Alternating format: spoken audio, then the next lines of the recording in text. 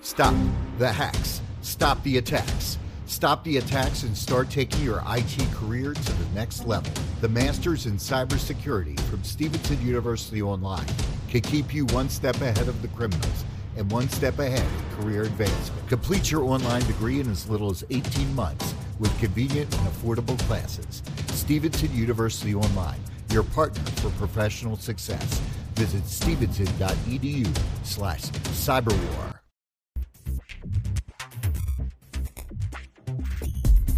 Yeah, it's called Conversations with Jeff, not Screaming Matches. Yeah, I you and I do not agree on Calvinism. But look how nice we are to each other. I think it's going to really shock a lot of people, thrill a lot of people. A lot of people are going to have to do some soul searching. It's like, you know what? What are you doing? You're spending all your time trying to destroy another Christian because you don't understand what's going on, when you should be out there winning people for Jesus. Right. Thank you for the job you're doing. Thanks for being willing to address these kind of issues. They're vital to the church. I feel sorry for what's coming your way, but God bless you, man. It's a good, healthy conversation, and let's keep growing together in the Lord. People won't change unless they hear the truth, though. And so we need to know the truth, speak the truth, and then the last one I would say is that we need to stay in the truth, no matter what the consequences are.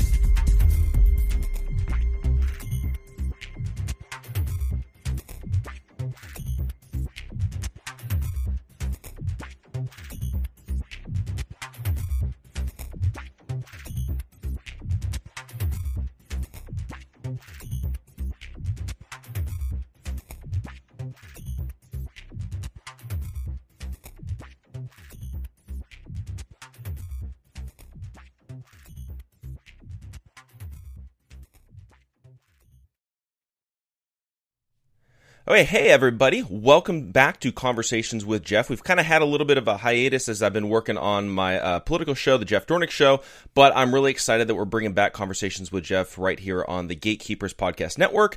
It's always fun talking about what's going on in the church, theology, all that kind of stuff, so we're going to be having a lot of great guests coming up on this show. So make sure you guys are subscribing on Rumble, on Apple Podcasts, or at gatekeepersonline.com. Those are the best places to find us, especially with all the craziness going on with censorship and all that kind of stuff. So again, that's Apple Podcasts, Rumble, and gatekeepersonline.com. Without further ado, we're bringing on our guest for today. We've got Pastor Kerry Gordon, his first time on the show, but glad we can sit down and glad we can chat here for a bit.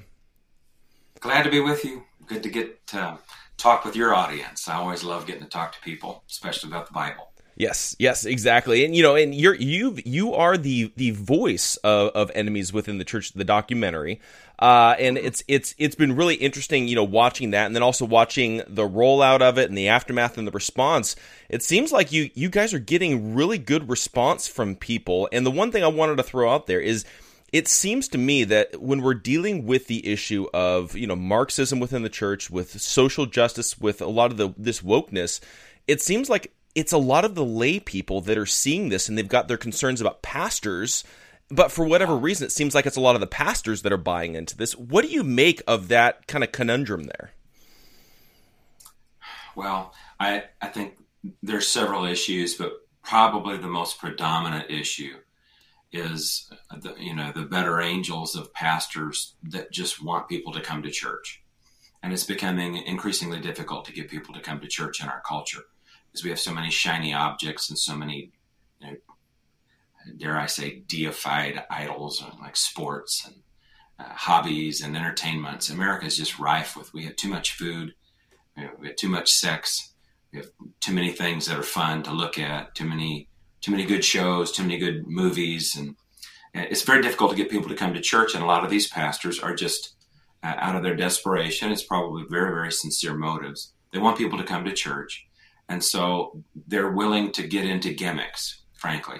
The Willow Creek approach to ministry, the CEO style approach to ministry, rather than asking ourselves the fundamental question, what about our worship service on Sunday morning pleases God the very most and makes God the happiest with what we're doing?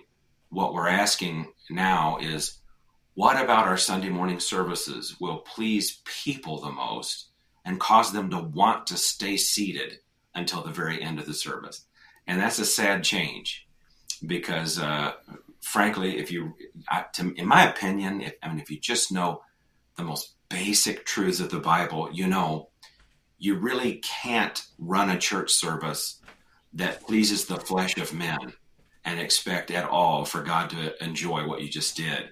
I mean, there's something about God that, because of the sin nature, our flesh has to be put under. The Bible talks about we have to endure sound doctrine. Endurance is not like a pleasurable word. I mean, people in the last days, it says they will not endure sound doctrine. What that literally is saying is they want to hear teaching that pets their flesh and makes them feel good. And sola feels has replaced sola scriptura in American culture. So I think this is a long-winded answer to your question. The reason why a lot of ministers are caving into the woke gospel garbage is because they want people to want them. And it's popular in American culture right now. Wokeism is very popular. It's in everything.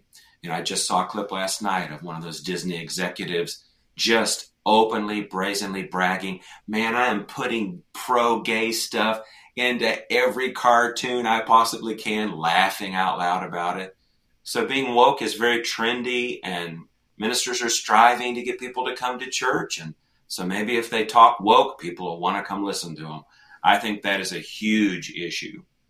And that's probably why a lot of ministers are falling into it. But I have this testimony last Sunday night. Just out of nowhere, a minister and his wife drove several hours to attend our evening service at our church. And I got to meet them after the service. They come up, introduced themselves, and they told me the story. They said, we don't know who did it or why, but a DVD of your movie, Enemies Within the Church, just showed up in our mailbox. And I looked at it for a couple of weeks. I thought, who sent that to me? Why did they do that? And he said, I finally watched it. And he said it impacted him so heavily, he had all the leadership of his church watch it. And then they just ended up playing it for their whole congregation on Sunday. And they drove several hours just to attend the service, simply to come up after the service and say, we just wanted to come and tell you thank you. And can we pray for you? Because you've stuck your neck out. You're a moving target now because you made this movie, and this movie is going to help so many people. And we just wanted to say thank you. We appreciate it. And it meant the world to me that people would just come just to say thank you. So there are ministers out there that are really responding very well and favorably to the movie. Yeah, which is really awesome. Which is really awesome to hear. It's interesting too, because you're talking about there's this kind of appeal for, it seems like, pastors and just Christians in general to be liked by the world, and that's a very fascinating aspect of this, because I know for me, I used to be a worship leader at a church out in Arizona. And sitting in meetings with our pastors at the time, this is really where I began to wake up to a lot of the issues that we were dealing with. Was we're sitting in these meetings, and the pastors are more focused on how do we appeal to the lost as opposed to how do we equip Christians. And so that would come down to, okay, Jeff, here's the kind of music you need to play. Here's the songs you need to pick. Don't really care about whether people in the worship band are Christians or not, because that's evangelism, is bringing in non-Christians to play in the worship band. It's a very weird aspect of church where we're gearing the church towards the lost as opposed to gearing it towards the saved. When you look at Scripture, it's supposed to be for Christians, not non-Christians. That's exactly correct, Jeff. You're exactly right. The church institution exists for the training and the faith-building disciplines of Christians. It's a military enterprise. It's an ambassadorship or an embassy. And there's a real enemy. The devil is our enemy. Satan is our enemy. Deception is his tool. And so every time the saints gather together, they're to be equipped and strengthened for an ongoing war with darkness and evil in society. They're to confront society. They're to challenge the power structures of society with the truth of the Bible. And what's happened is they've turned that institution, which is really, I would describe a really strong church as a boot camp for Christian soldiers. They've turned that into an evangelistic enterprise, and they've gotten very, very confused in their theology about how do you get people born again. I mean, fundamentally, I wince when people say we need to appeal to the lost, because really, if you take the Bible for what it says, the preaching of the gospel in many ways will repel the lost. Because why? Well, because you deal with their sin first. You deal with the judgment and the wrath of God that's coming first. You have to confront and get them to realize they need a Savior. And the only way to get lost people to know they need a Savior is to confront sin. And there's nothing appealing about that conversation. Nobody likes to be made to feel guilty, but that is precisely the medicine that God has prescribed as the great physician for the deadly habits of sin that will land every last one of us in hell if we don't repent. And so as soon as you hear ministers say, we need to appeal to the lost, I'm thinking, oh my goodness, they're antinomian. They don't understand the use of the Ten Commandments. They don't know what the law is for. Their theology is so messed up, and they start going down this dark path. Now, I just watched a clip last night of a minister standing in the pulpit using profanity. Why? He's trying to appeal to the lost. And they think, hey, that's cool. He drops dirty words when he preaches. I like how he's real. I want to go to... No, you're supposed to confront bad language. The Bible says that if you see a man that does not rein in his mouth, his religion is in vain. I mean, the Bible utterly condemns a lack of control of the mouth. And then you have ministers using profanity because they're trying to appeal to people who use profanity. This is not what you do. You know, the Bible recipe for a profane people is you confront their profanity and say, your mouths will land you in hell. You're a filthy-mouthed pagan. You need to repent for what you've done with your mouth. That's not what's happening with the church today. And look at the results. Paralegals are highly essential, from law firms and courtrooms to insurance, real estate, HR, and more. If a paralegal career or law school is in your future, Stevenson University Online's Bachelor's in Legal Studies will help you achieve your goals affordably with no application fee. 100% online, approved by the American Bar Association with new online sessions starting every 8 weeks. Get started today. Visit stevenson.edu/paralegal. Stevenson University Online is a leader in forensic education for law enforcement, legal, and cyber investigations. If you are preparing for career advancement or career change, investigate our online master's programs in forensic science, CSI, forensic accounting, forensic investigations, and cybersecurity and digital forensics. New online sessions start every 8 weeks. No application fee or GRE required. Visit stevenson.edu/online. Yeah, well, you know, and it seems like, you know, as well, when you're talking about this compromise that's going on, I see a lot of parallels, because obviously I've got one foot in the political world, one foot in the church in the sense of my shows and what I focus on and spend my time. It seems like there's a lot of parallels between what we're seeing happen in the evangelical church and what we're seeing happen in the Republican Party, where, to me, I think what we should be doing is we should be making a stark contrast between what we believe, whether it's politics, whether it's our faith, whether it's the gospel, whatever. We should have a stark contrast with the lost, with the left, with the Democrats. Instead, it seems like the evangelical church and the Republican Party are trying to, like you said, appeal to either the Democrats or appeal to the lost, instead of saying, look, we are polar opposites. You got to pick a side. Absolutely. You're exactly correct. I wrote a public article, I had it published in 15 newspapers a long time ago. And I don't know how old you are. I assume I'm probably a lot older than you. But it was George W. Bush coined the phrase big tent republicanism. And I absolutely blasted that all over the state. I said, that is the exact opposite of what we need to be doing. That we're not trying to amalgamate all the Democrats and say, hey, we think like you too. You can come over and be on our team so we can win. But what's the point of winning if you're just like the people you're trying to defeat? And I made the exact opposite argument as George W. Bush. That's what you just made. stark contrast. Here's right, here's wrong. This is what is true, and this is what is a deception. This is conservative, this is socialism. Make it very, very clear. And then when they choose socialism, beat that thing to pieces, criticize it, point out all of its flaws. Why? Well, you want people to come to the truth and not be deceived.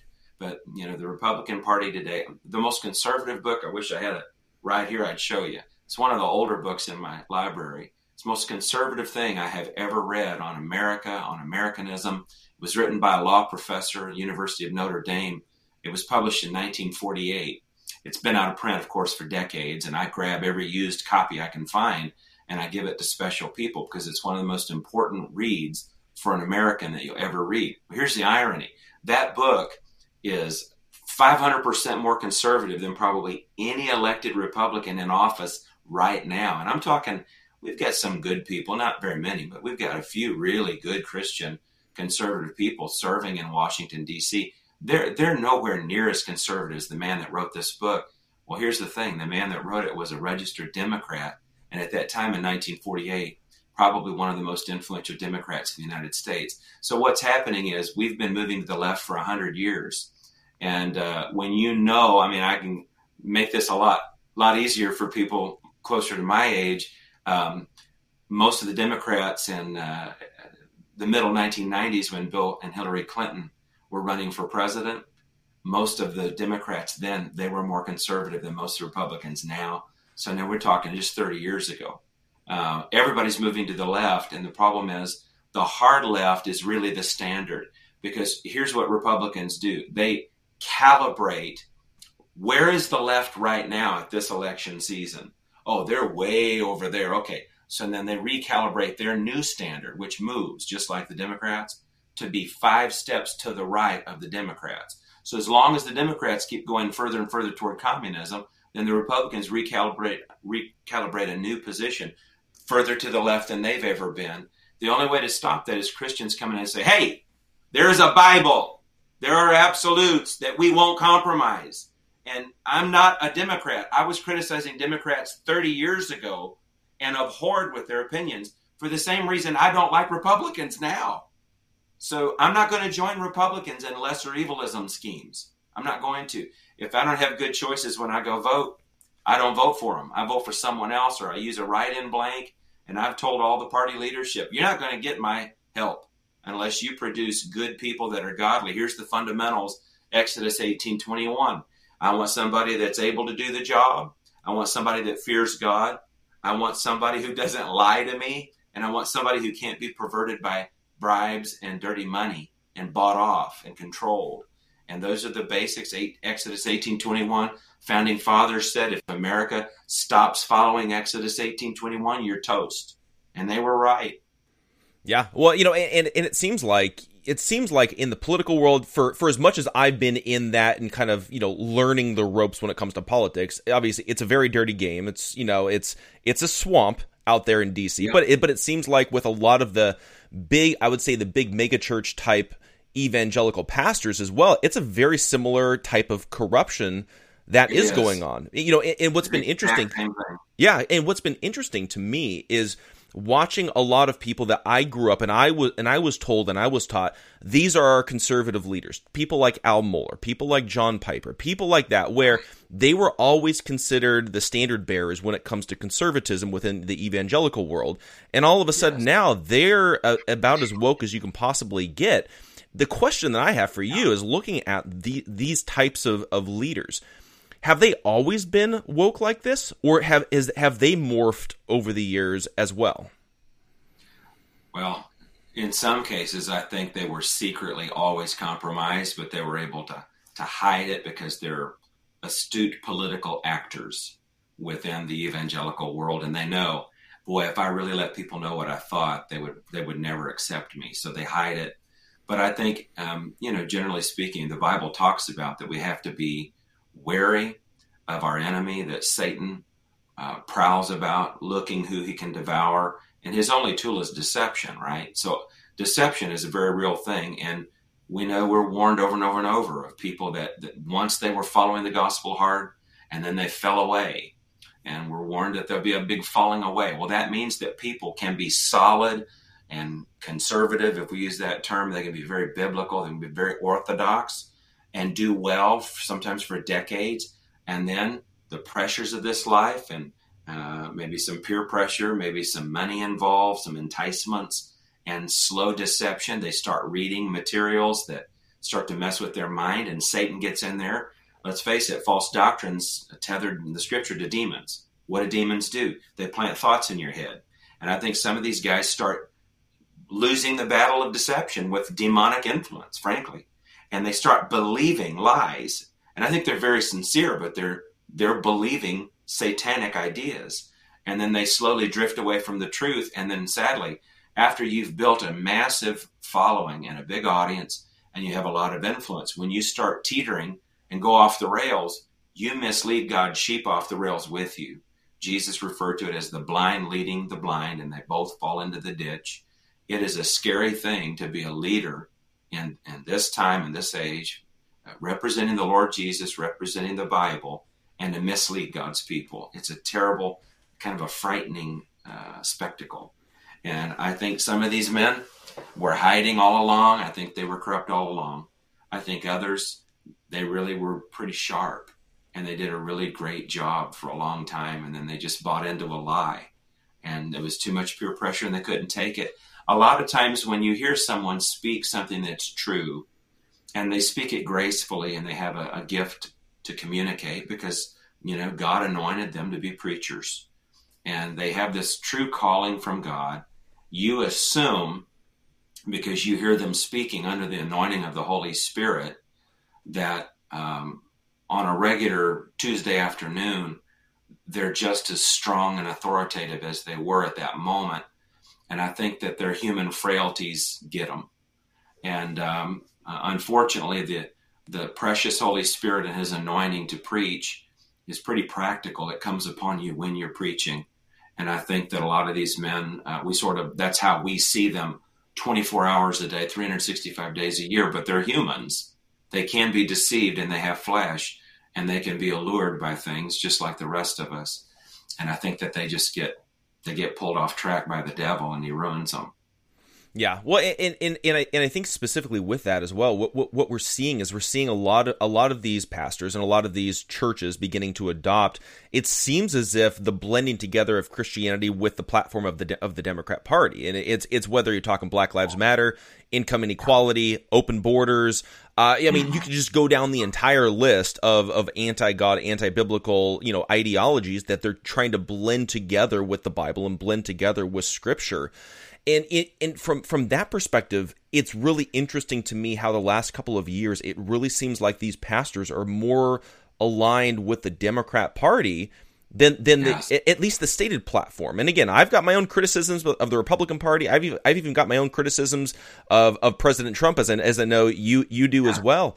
But it seems as if these pastors are going so far to the left that they're more aligned with the atheistic platform of the Democrat Party than they are of the supposedly conservative platform of the Republican Party. What do you make of that, where it's so anti-biblical, but yet they're justifying it with Scripture?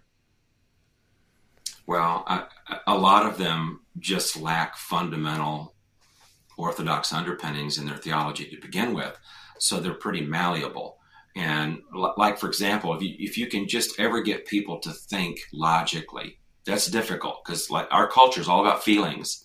And frankly, our ministers are almost trained to work through, it's a legitimate issue. You got to work through the emotions of your audience to try to get them to the truth.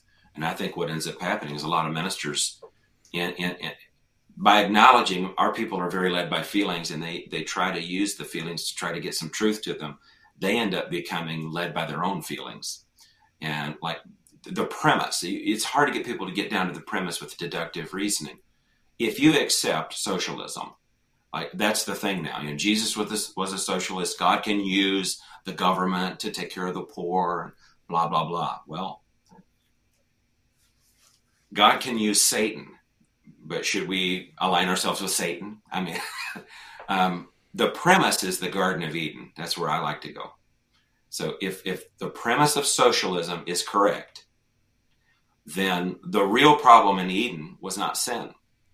It was that God put them in an insufficient garden that was externally creating pressures that pushed them into victim status. And it's really God's fault because their exterior surroundings that they were placed in were not appropriate. And that imperfection caused them to sin. I mean, because that's the premise of Marxism, is our problem is on the outside. It's all of these systems around us. It's our exterior issues that are flawed, and there are other people groups or other institutions that their imperfections are placing pressure on the individual person and causing disparities in income and problems. And so everything is, the problem's always on the outside, but the biblical worldview doesn't teach that. So socialism is incompatible with the Bible, because the biblical worldview teaches very clearly that the problem in all of us is inside us. It's the inner space of man where there's a sin problem. We brought corruption to a perfect garden. That's what the Bible says. But if you're going to accept that Jesus is a socialist and God uses the government to take care of the poor, blah, blah, blah, you have to come back and say, well, in the Garden of Eden then, it was not sin in Adam and Eve that corrupted the garden. It was the garden that corrupted Adam and Eve. Clearly, Marxism is absolutely quintessentially incompatible with any orthodox view of the scriptures. And but it's very difficult to get people to get down to premises and to look, well, here's the ramifications of what you're stating over here out of the book of Acts. If what that is saying is correct, then the Garden of Eden, how's that impacted? And if you could get people to get logical and stop being emotive, and everything is about how they feel, and well, we need to care for the poor. Isn't it sad to see pictures of these little children? Yeah, it is, but our theology is not based on just emotions. It's based on facts, and facts don't care how you feel. And that's missing. It's missing in our culture, and it's missing in our pulpits. Yeah, well, and you know, and really, when you're looking at that, as you're describing it, anytime if anybody is going to go in and redefine what sin is, all of a sudden now you're preaching a false gospel, which is heresy, and we should absolutely reject it. And that's where this fight over socialism and Marxism in the church is so vitally important, because it has direct ramifications on people's eternal salvation. Because if they buy into this warped view of sin, now they believe what they believe is the true gospel, but it's not. And we know that if you don't believe in the one true gospel, you're not saved. This is very dangerous and very sinister when you get down to the very root of it. Yeah, it's eternally dangerous. And what is sin? It's transgression of the law. And what is the greatest and simplest summary of the law? The 10 Commandments. And so you've got these absolutes. They're totally inflexible. They don't care how you feel. This is how you define sin. This is the problem. And you have to repent of this. Jesus died, of course, so that when you repented, God would be willing to even listen. You know, if it hadn't been for Jesus dying on the cross, your repentance would accomplish nothing. The only reason repentance matters is because Jesus died on the cross. So we're not saved by our works. It's not our obedience to the law that can get us to heaven, because we've all sinned. But after we get saved, we want to obey. They're taking that all away, because what they're saying is now, this is where the antinomianism comes from. They say, the only law in the New Testament church is love. So you need to do what is the most loving. Well, if you ask them, define sin, they'll say, well, sin is doing anything that's not loving. So what you've done, your standard is based on your emotions, and they describe sin basically as whatever crosses with their emotions. This is really scary stuff, because you can literally believe you're born again, you're serving Jesus, and you end up being in that parable. I think it's in Luke 13, where Jesus talks about people. He says, many will seek God. They will seek to enter into the narrow gate, but the door will be slammed in front of them, and God will say, no, you don't belong in heaven. They'll be thrown into hell. Many, that's a big word.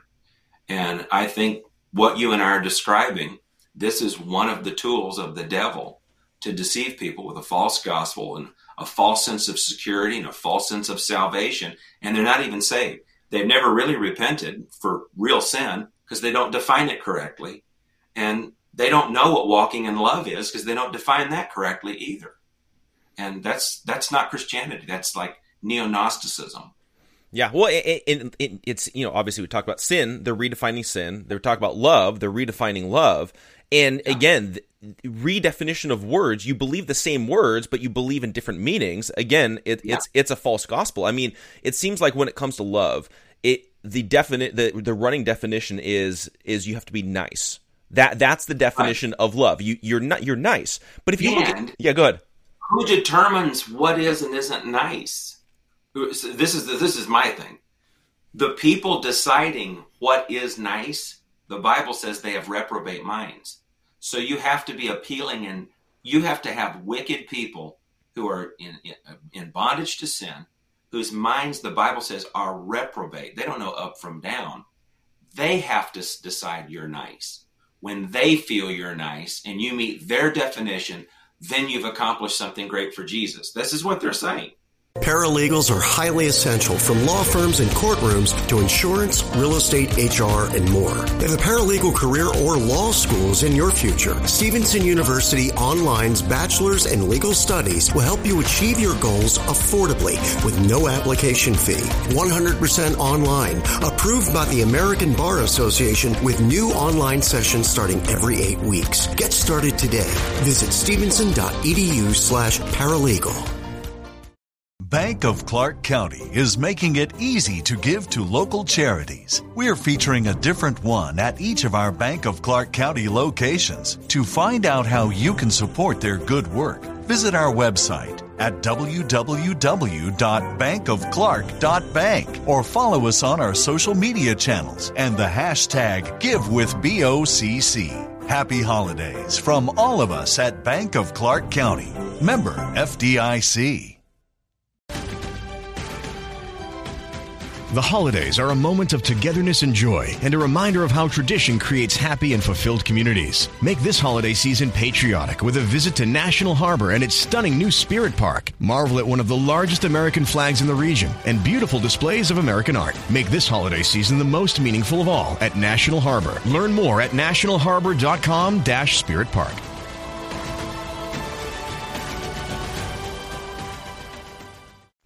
But also think about this. Think about the ramifications of this redefinition of the word love. If you're redefining the word love as being nice, then what you're actually saying is that Jesus himself sinned.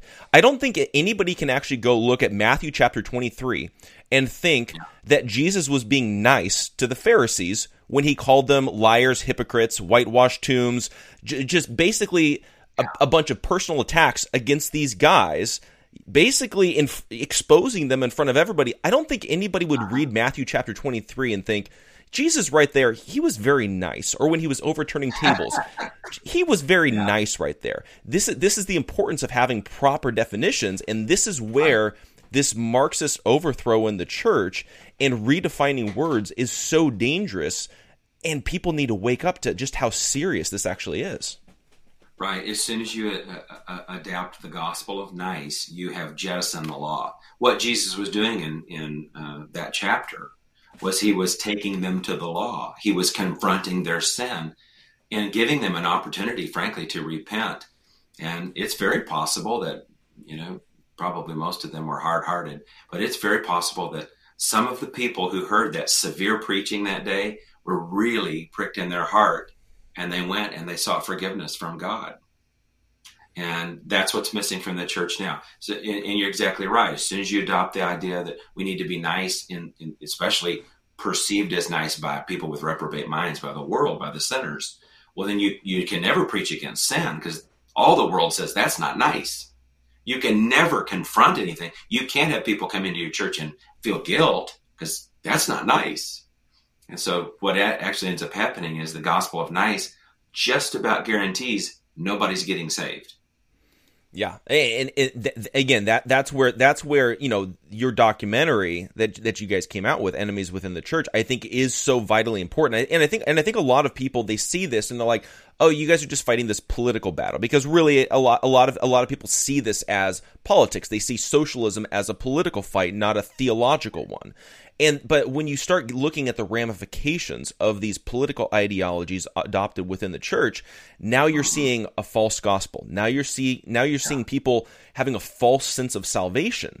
I mean, that to me is probably the worst and most disgusting things about this adoption of the leftist ideology within the church, is you are giving people a false sense of salvation where they believe they are going to spend eternal life with Christ, and instead they're going to hell because you misled them by redefining words and redefining theology. Like, to me, that is some of the worst corruption that you can possibly have, and these people's consciences are not seared.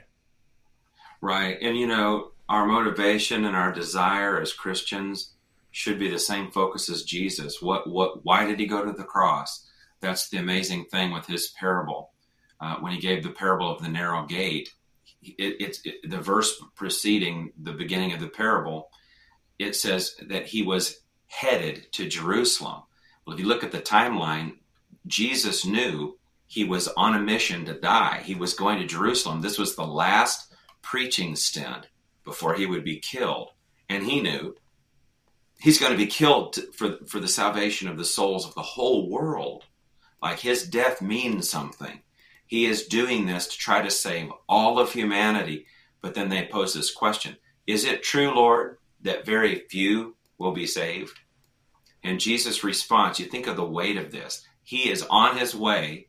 Right at that moment, I'm going to Jerusalem. This is my last preaching of my earthly ministry. These are the last sermons I'm going to give people. And I'm going to go lay my life down because I want to save the whole world.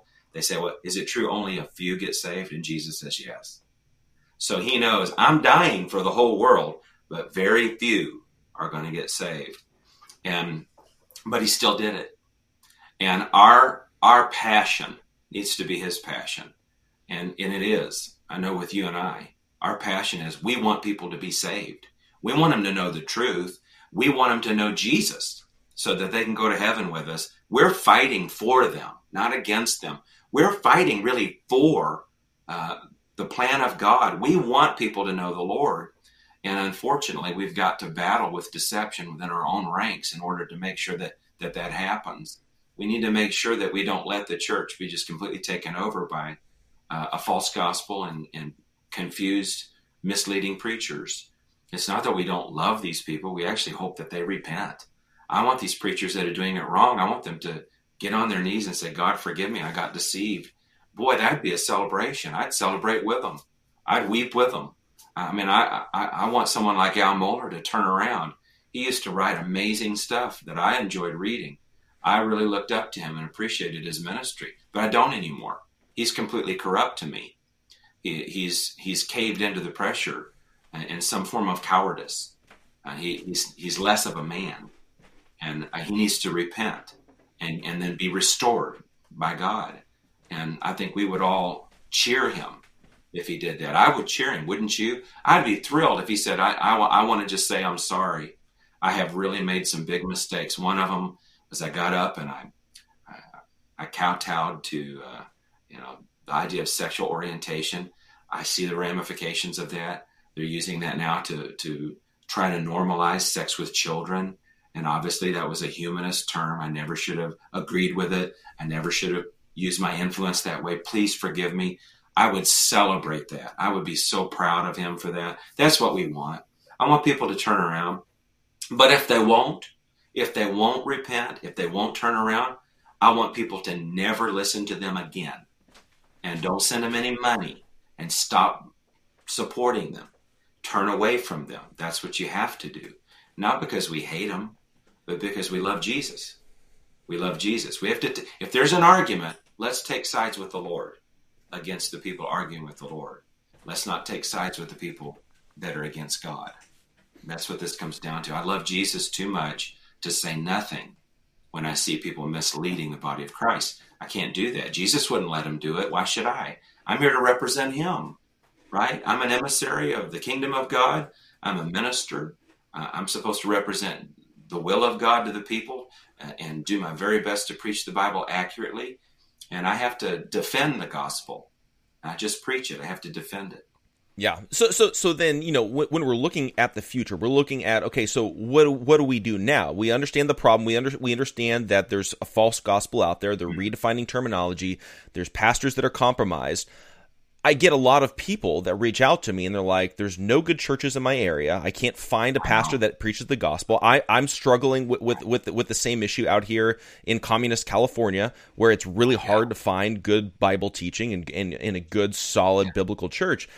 But moving forward, do you feel like we're approaching the point of no return? Are you optimistic that we could actually turn things around?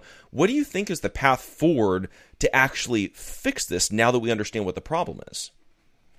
Well, you can use some of the tools that are available, and we're in a very visually driven society. So sometimes, there's a lot of great books that have been written that really lay out the problem with wokeism. If you're in a church where your pastor is teetering into this stuff, you can respectfully approach him and ask, can I talk to you? I have concerns.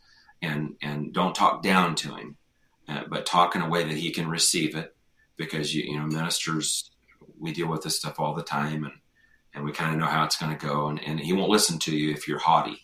So you go in and you say, I have sincere concerns. I appreciate, tell him the good things he's doing. I appreciate what you've done. Look at this ministry and all these people.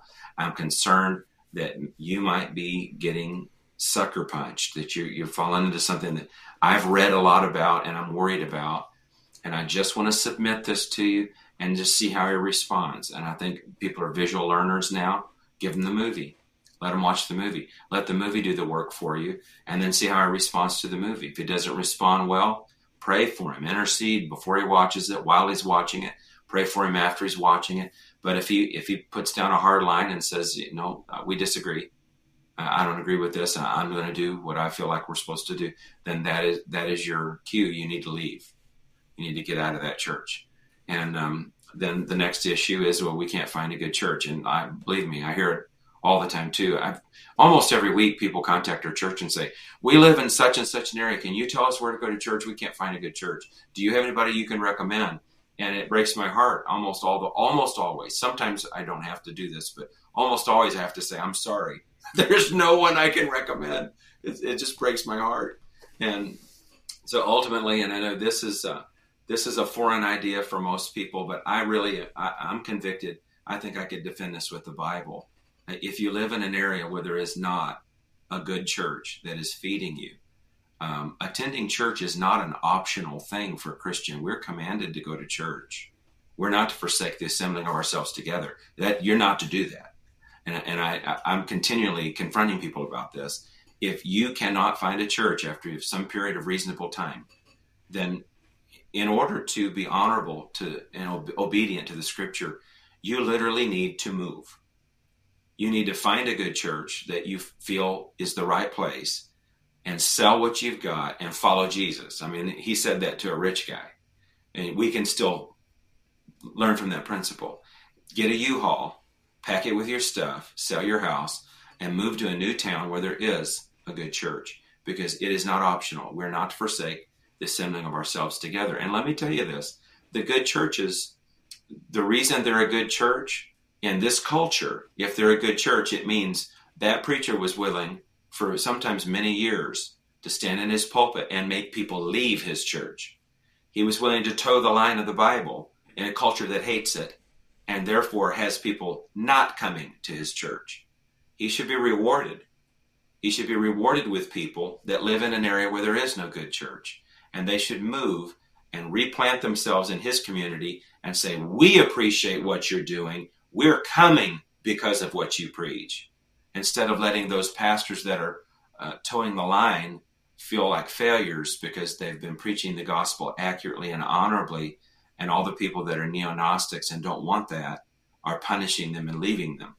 So there's a lot of people in the United States that ought to put their houses up for sale right now and go to the church that you know is going to preach well. Move to that town, find a new job. I just talked about this last Sunday because someone did that in my church. And, in America, it's perfectly normal. And everyone's like, oh, okay, well, I would do that. That makes sense. They say, I'm moving. We're leaving. And your friends that you've known for years are like, you are? Why? I got a new job. So I'm picking up, I'm selling everything I have. I'm moving to another town because I got a new job. Now that's normal American living. But if you say to people, you know what? I'm selling everything I've got. I'm loading up the U-Haul and we are moving to a new city. And they say, why are you leaving? We're going to miss you. I found a good church. People will look at you like you've lost your mind. But I think that that's exactly backwards. I think Christians ought to be finding a great church in front of business and in front of money. And I had it happen. A man moved, his whole family, sold everything they had. They grew up in that town, been there their whole lives, moved to Sioux City. And when he told his family, we found a good church that preaches the gospel, they thought he'd lost his mind. They said, you're crazy. What are you doing that for? He's like, my children have to grow up learning the Bible. They have to grow up in a right place, and there's nothing here. And I'm tired of the fight. So I wish people would do that. There are good churches out there. They're just not famous. But if you pray and you believe and you ask God, Lord, would you show me a good church? Will you help me find a good church?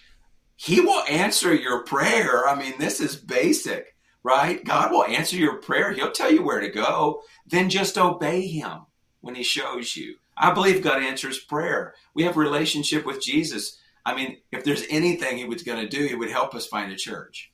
Yeah. Oh yeah, for sure. Okay. So if people want to watch the documentary, Enemies Within the Church, they want to buy it, they want to help promote it, whatever it is, where do they go for that, and how do they go about that? Oh, great question. You can go to enemieswithinthechurch.com. You can stream the movie there if you want it. You can watch it right now on most all of the devices. They worked really hard to get that to work. There's like hundreds of devices, right? You can stream it now, or we've been shocked. We didn't think there'd be this many people that wanted an old-fashioned DVD now because everything's streaming. But we've shipped out over 40,000 DVDs. People still have DVD players. Who knew? And you can get a DVD and we'll send it to you. You could order 100 DVDs. We'll send you 100, and then you can do what someone did. They just started mailing those things out with no note or anything, mailing out DVDs to every church in the area, and it got a hold of a pastor, and they watched it. It affected their church. They drove to say thank you. So you can spread the word by sending those DVDs to local churches in your area. If you watch the movie and it ministers to you and you think this is great, I want to get behind this, you can help us get it translated. We're working right now. We're waiting on a bid. We're trying to get the movie translated so that it can be put into North Korea and China and communist China. We want our movie to reach people all over the world. So we're working on adding like 9 languages to the subtitles so that people all over the world can benefit from it. Help us do that. I didn't get paid to do this movie, and I tell people that's not because I don't think it's appropriate to be paid for your work. We worked for years on the film. It's just I, as a minister, the camera guys got paid, and the producers are all paid, and the director's paid, but I said I don't want to be paid because I don't want people to accuse me of just doing a movie so I could get money. I want to just diffuse that unfair, unkind, and abusive approach to ministers that I've had to put up with my whole life. I just want to shut them up, right? So don't give me anything. So I'm not making any money on these DVDs. Don't complain that it costs $14. Don't be a cheapskate. Don't be a whiner. Don't be a socialist. People deserve to be paid, but I just want you to know I'm not getting rich. I'm not here to try to sell anything. I just want you to hear the gospel, and I want people to be helped and not deceived. So enemieswithinthechurch.com, it's all there. And after the movie, what do you do after the movie? Because the movie will really impact you. You'll be really mad. You'll cry, maybe. You'll be really upset, but we don't want you to feel hopeless. We have an after the movie plan. So you go back to the website. There's resources there. There's all kinds of things. These are things you can do, things you can learn, ways you can approach local politics in your town. Local politics is where you can make the biggest impact the quickest. And we don't want people to just watch the movie and get upset. We have solutions. We're bringing solutions to the table. We have an after the movie plan on how you can make a positive impact in your community for the Lord Jesus Christ and for the sake of his kingdom. Yeah, and that's so important. And for everybody that's watching, I will post the link in the show notes. That way, you just click it, you just go right over there. But do you have any final words that of encouragement for people? Because I know a lot. I know with a lot of these kinds of conversations, it can be a downer. It can be frustrating. People can feel like hopeless because like you said, like a lot of people. They're in a place they can't find a good church. The only way that they could find one is to literally move to another city, another county, another state. Are you optimistic moving forward? What's your take? What's your final takeaway there?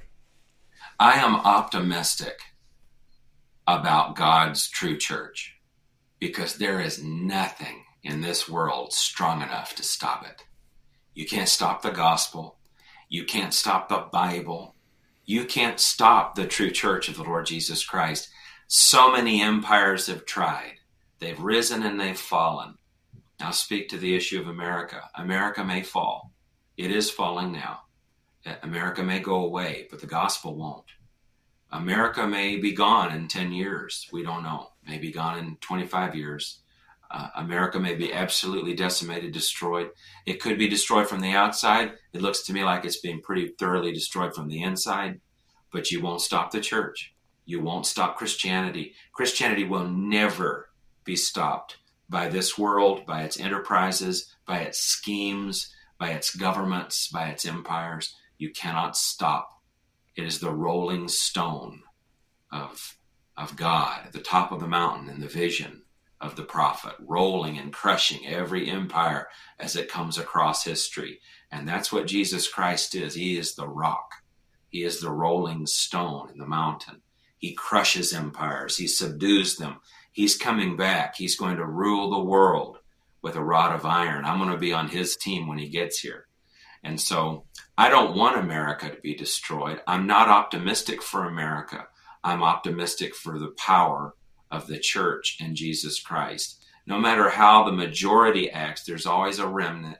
There's always a minority that are strong and they cannot be defeated. And I want to be a part of that. I want you to be a part of that. So don't ever lose your hope in what your hope should be in. Here's the other thing. It is possible for us to turn America around. It's impossible without God, but it is possible with him. And so I don't give up on America, regardless of how outnumbered I am. I want to be like Gideon. I'm just going to stand for what's right. I'm going to tell the Republicans what's right. I'm going to tell the Democrats what's right. I stay involved. I don't surrender. I don't just throw my hands up and say, I'm not doing this anymore. It's worthless. No, I believe the gospel is powerful enough to even turn America around.